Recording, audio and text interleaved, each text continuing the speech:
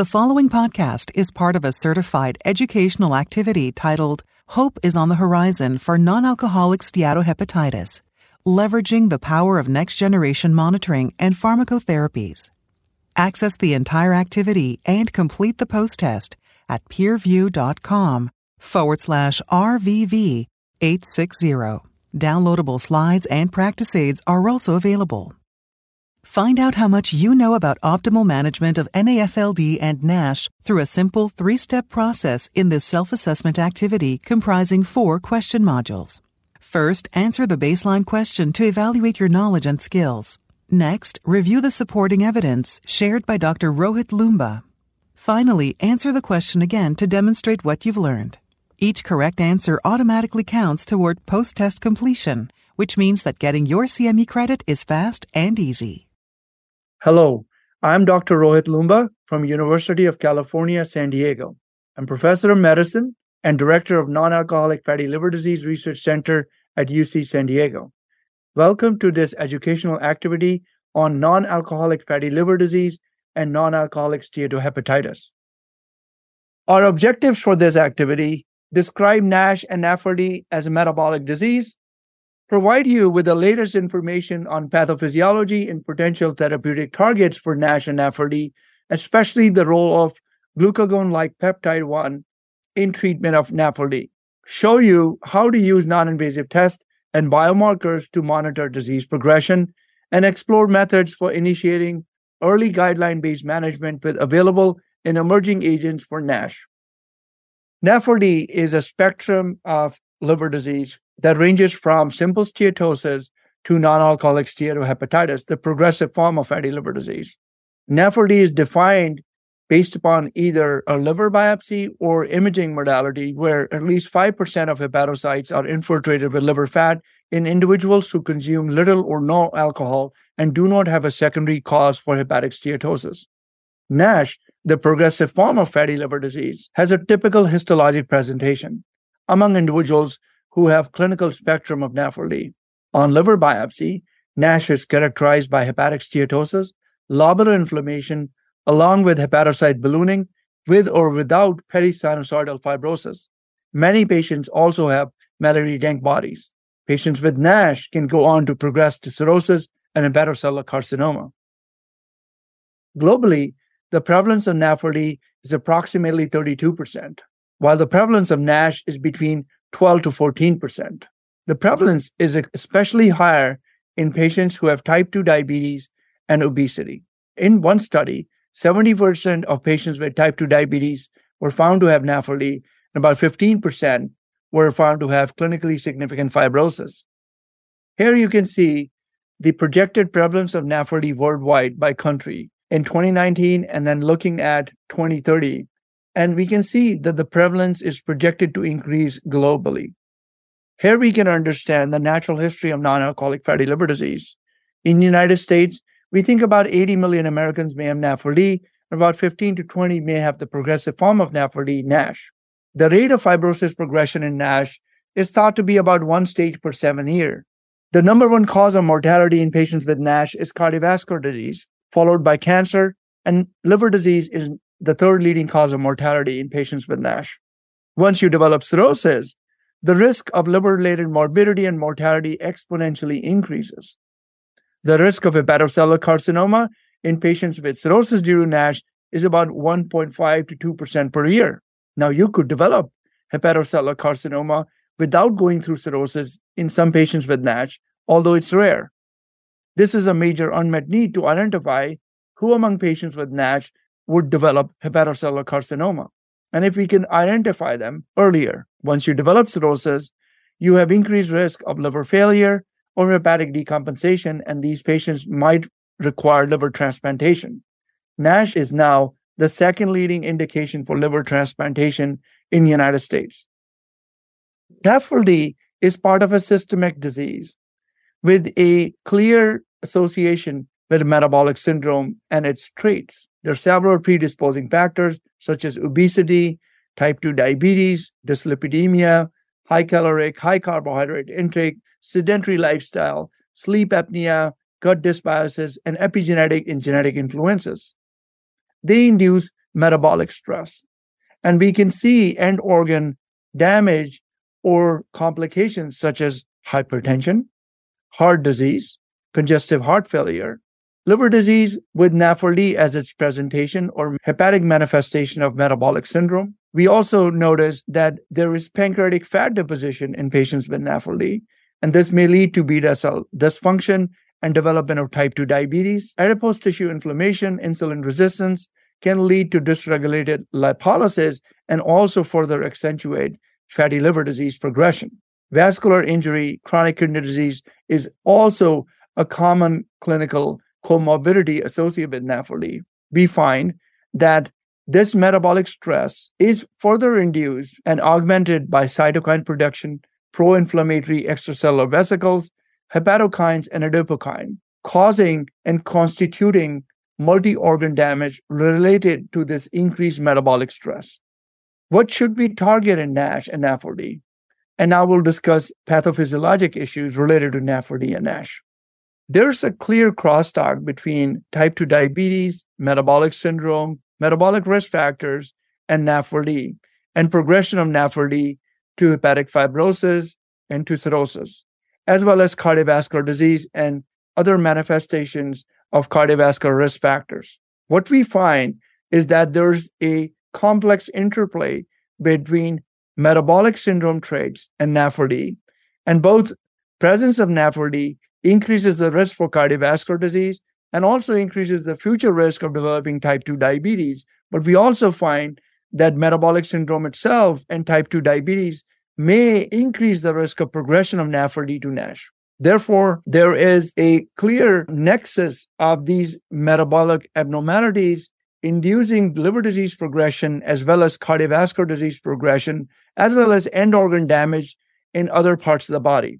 There are established and potential risk factors for cardiovascular disease in patients with NAFLD. We find our patients to have atherogenic dyslipidemia, type 2 diabetes, other metabolic syndrome features such as hypertension, abdominal obesity. We also notice that our patients have elevated inflammatory cytokines such as C-reactive protein, IL-6, and ferritin A. And reactive oxygen species may induce further damage to the vascular epithelium and endothelium. Here we are looking at potential therapeutic targets for treatment of NASH, and we have combined them or classified them into metabolic targets as well as anti-inflammatory targets.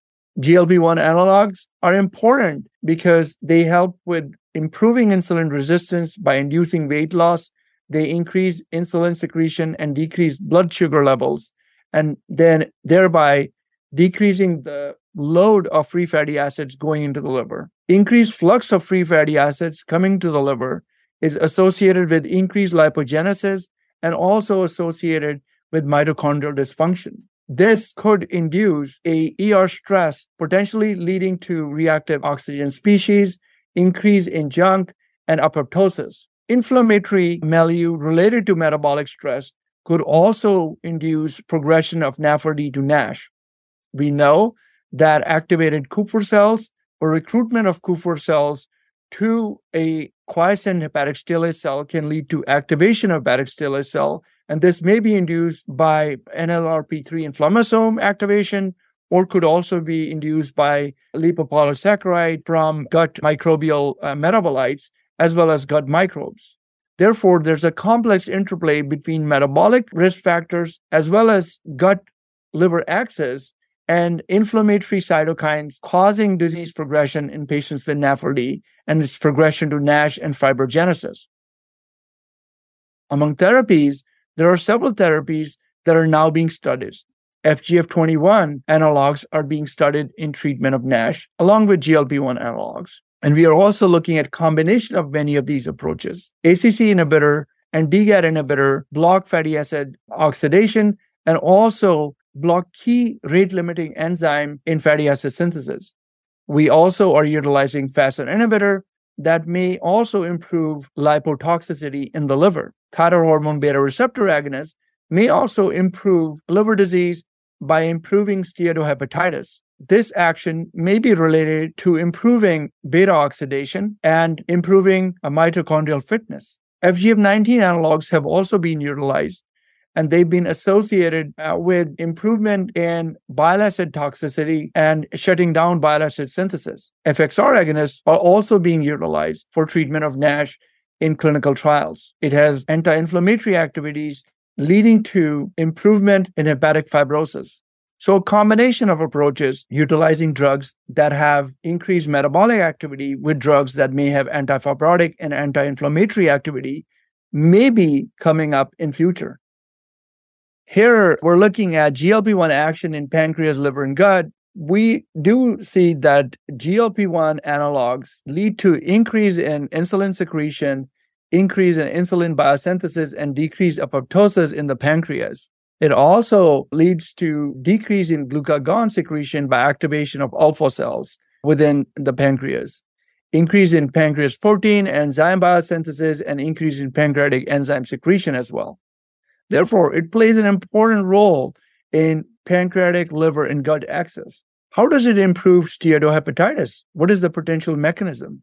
Well, with induction of weight loss, we see reduction in hepatic steatosis by modulating the insulin signaling pathway in the liver, reduce hepatic steatosis by enhancing the unfold protein response and promoting autophagy. And we also notice that it protects hepatocytes from fatty acid-related death by inhibiting dysfunctional ER stress response.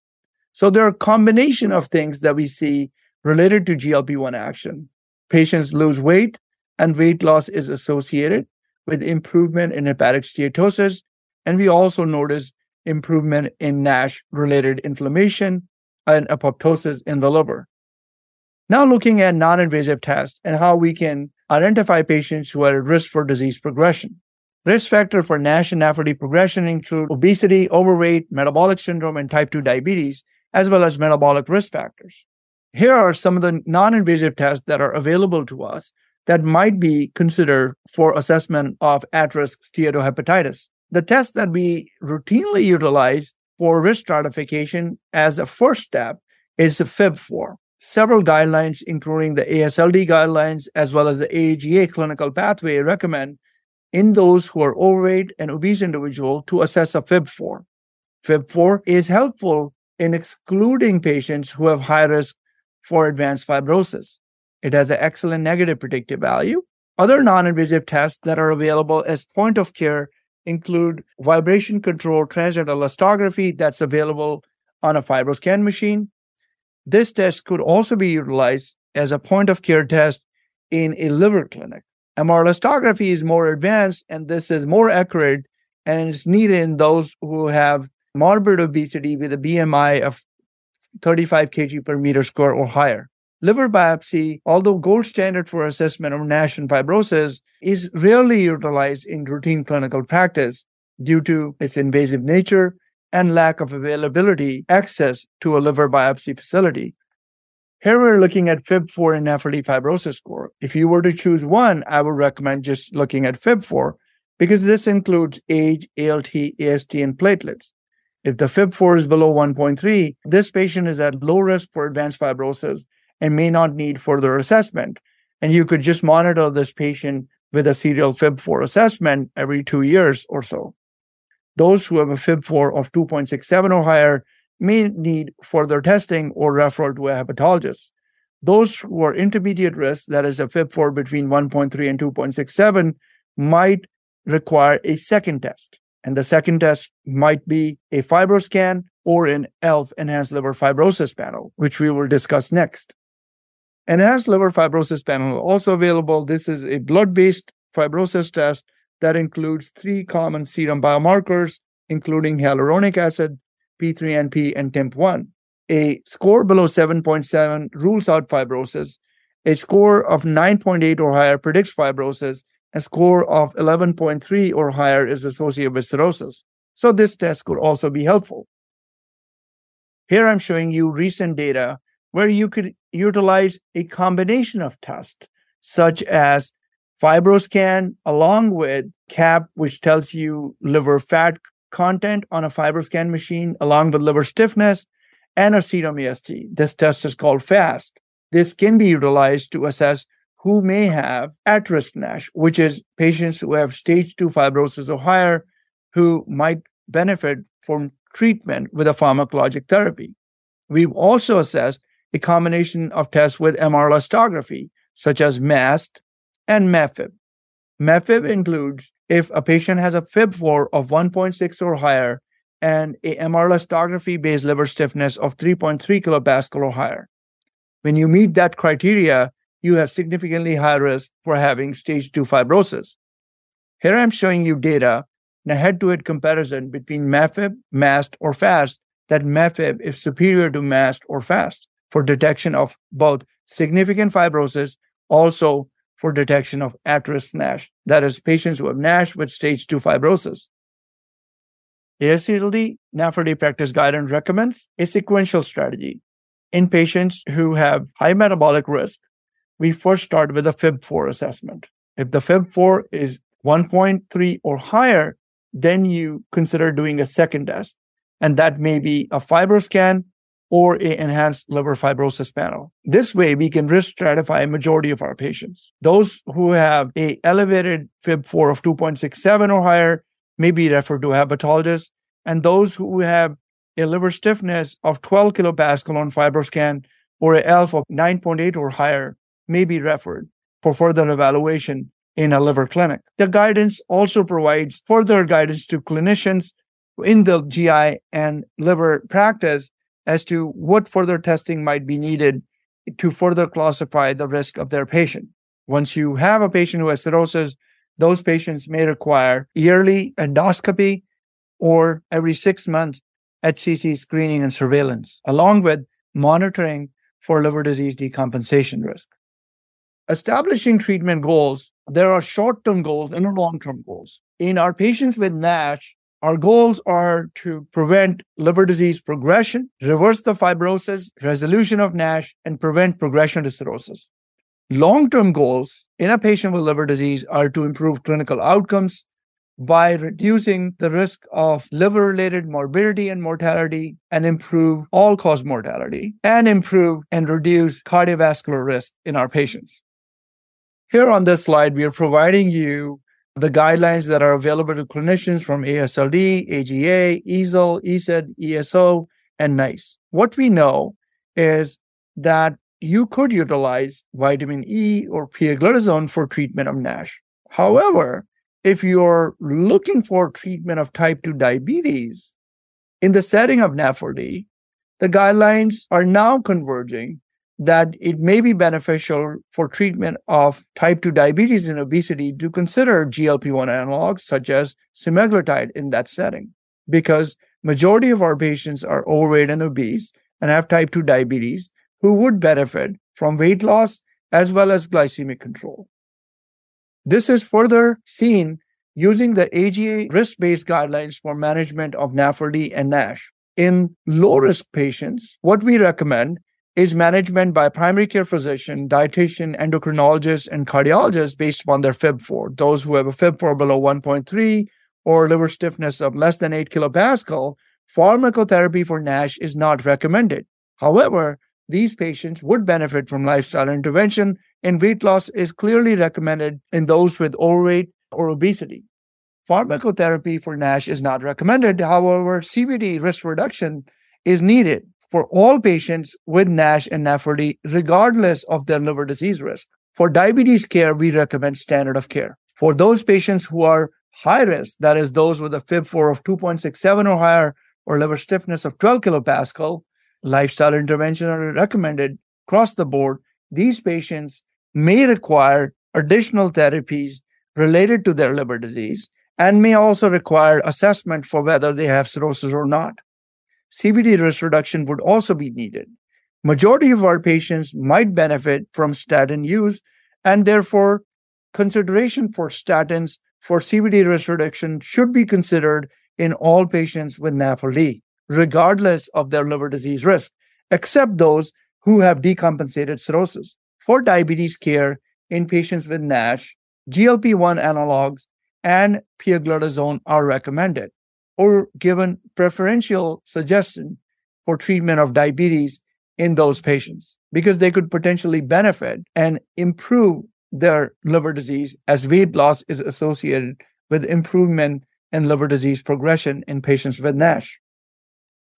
Now we'll briefly discuss data on pharmacologic agents for NASH that is currently available. There are no FDA-approved pharmacologic agents for treatment of NASH-related fibrosis. For low-risk patient, lifestyle modification, control of cardiovascular disease, control of type 2 diabetes, and obesity are recommended. For intermediate-risk patient, lifestyle modification and workup to confirm fibrosis and consideration for treatment is recommended. Patients who have biopsy-proven NASH, 800 units of vitamin E daily is recommended, particularly in those who do not have type 2 diabetes. Patients who have type 2 diabetes, pioglitazone may be considered, but it may induce weight gain and therefore is not favored by many clinicians.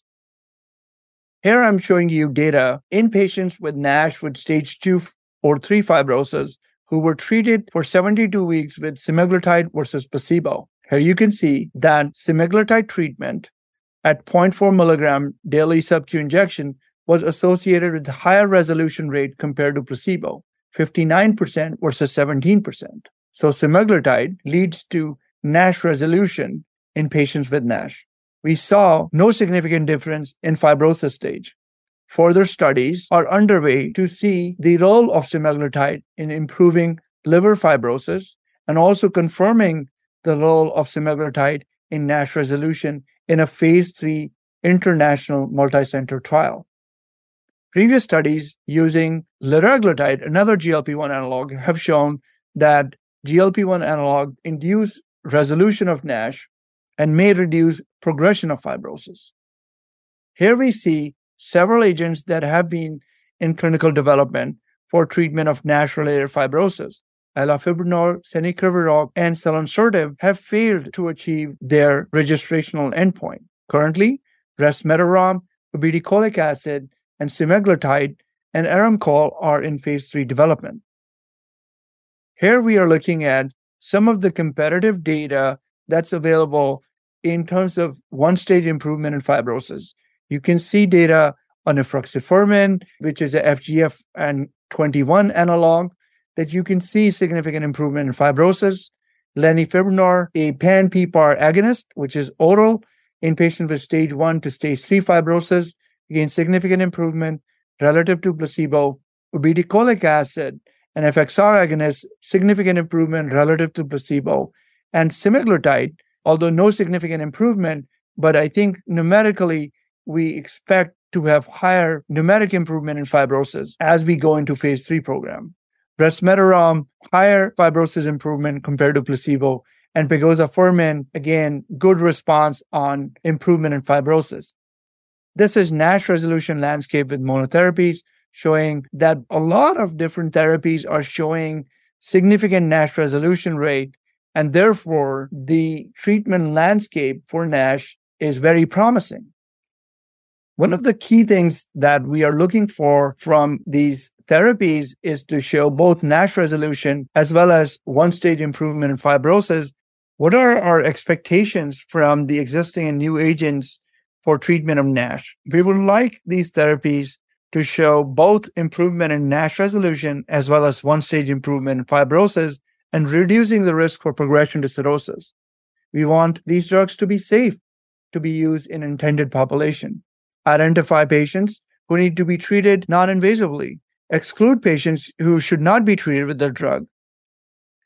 So in conclusion, I think the major takeaways from this program include that non-alcoholic fatty liver disease and its progressive form, non-alcoholic steatohepatitis, is the hepatic manifestation of metabolic syndrome. We not only want to treat NASH, the liver disease that our patients suffer, but also address the key metabolic abnormalities such as obesity, type 2 diabetes, and cardiovascular risk in our patients. We have new metabolic targets that are associated with liver disease improvement in patients with non-alcoholic steatohepatitis. Several new promising therapies are on the horizon and going through clinical drug development.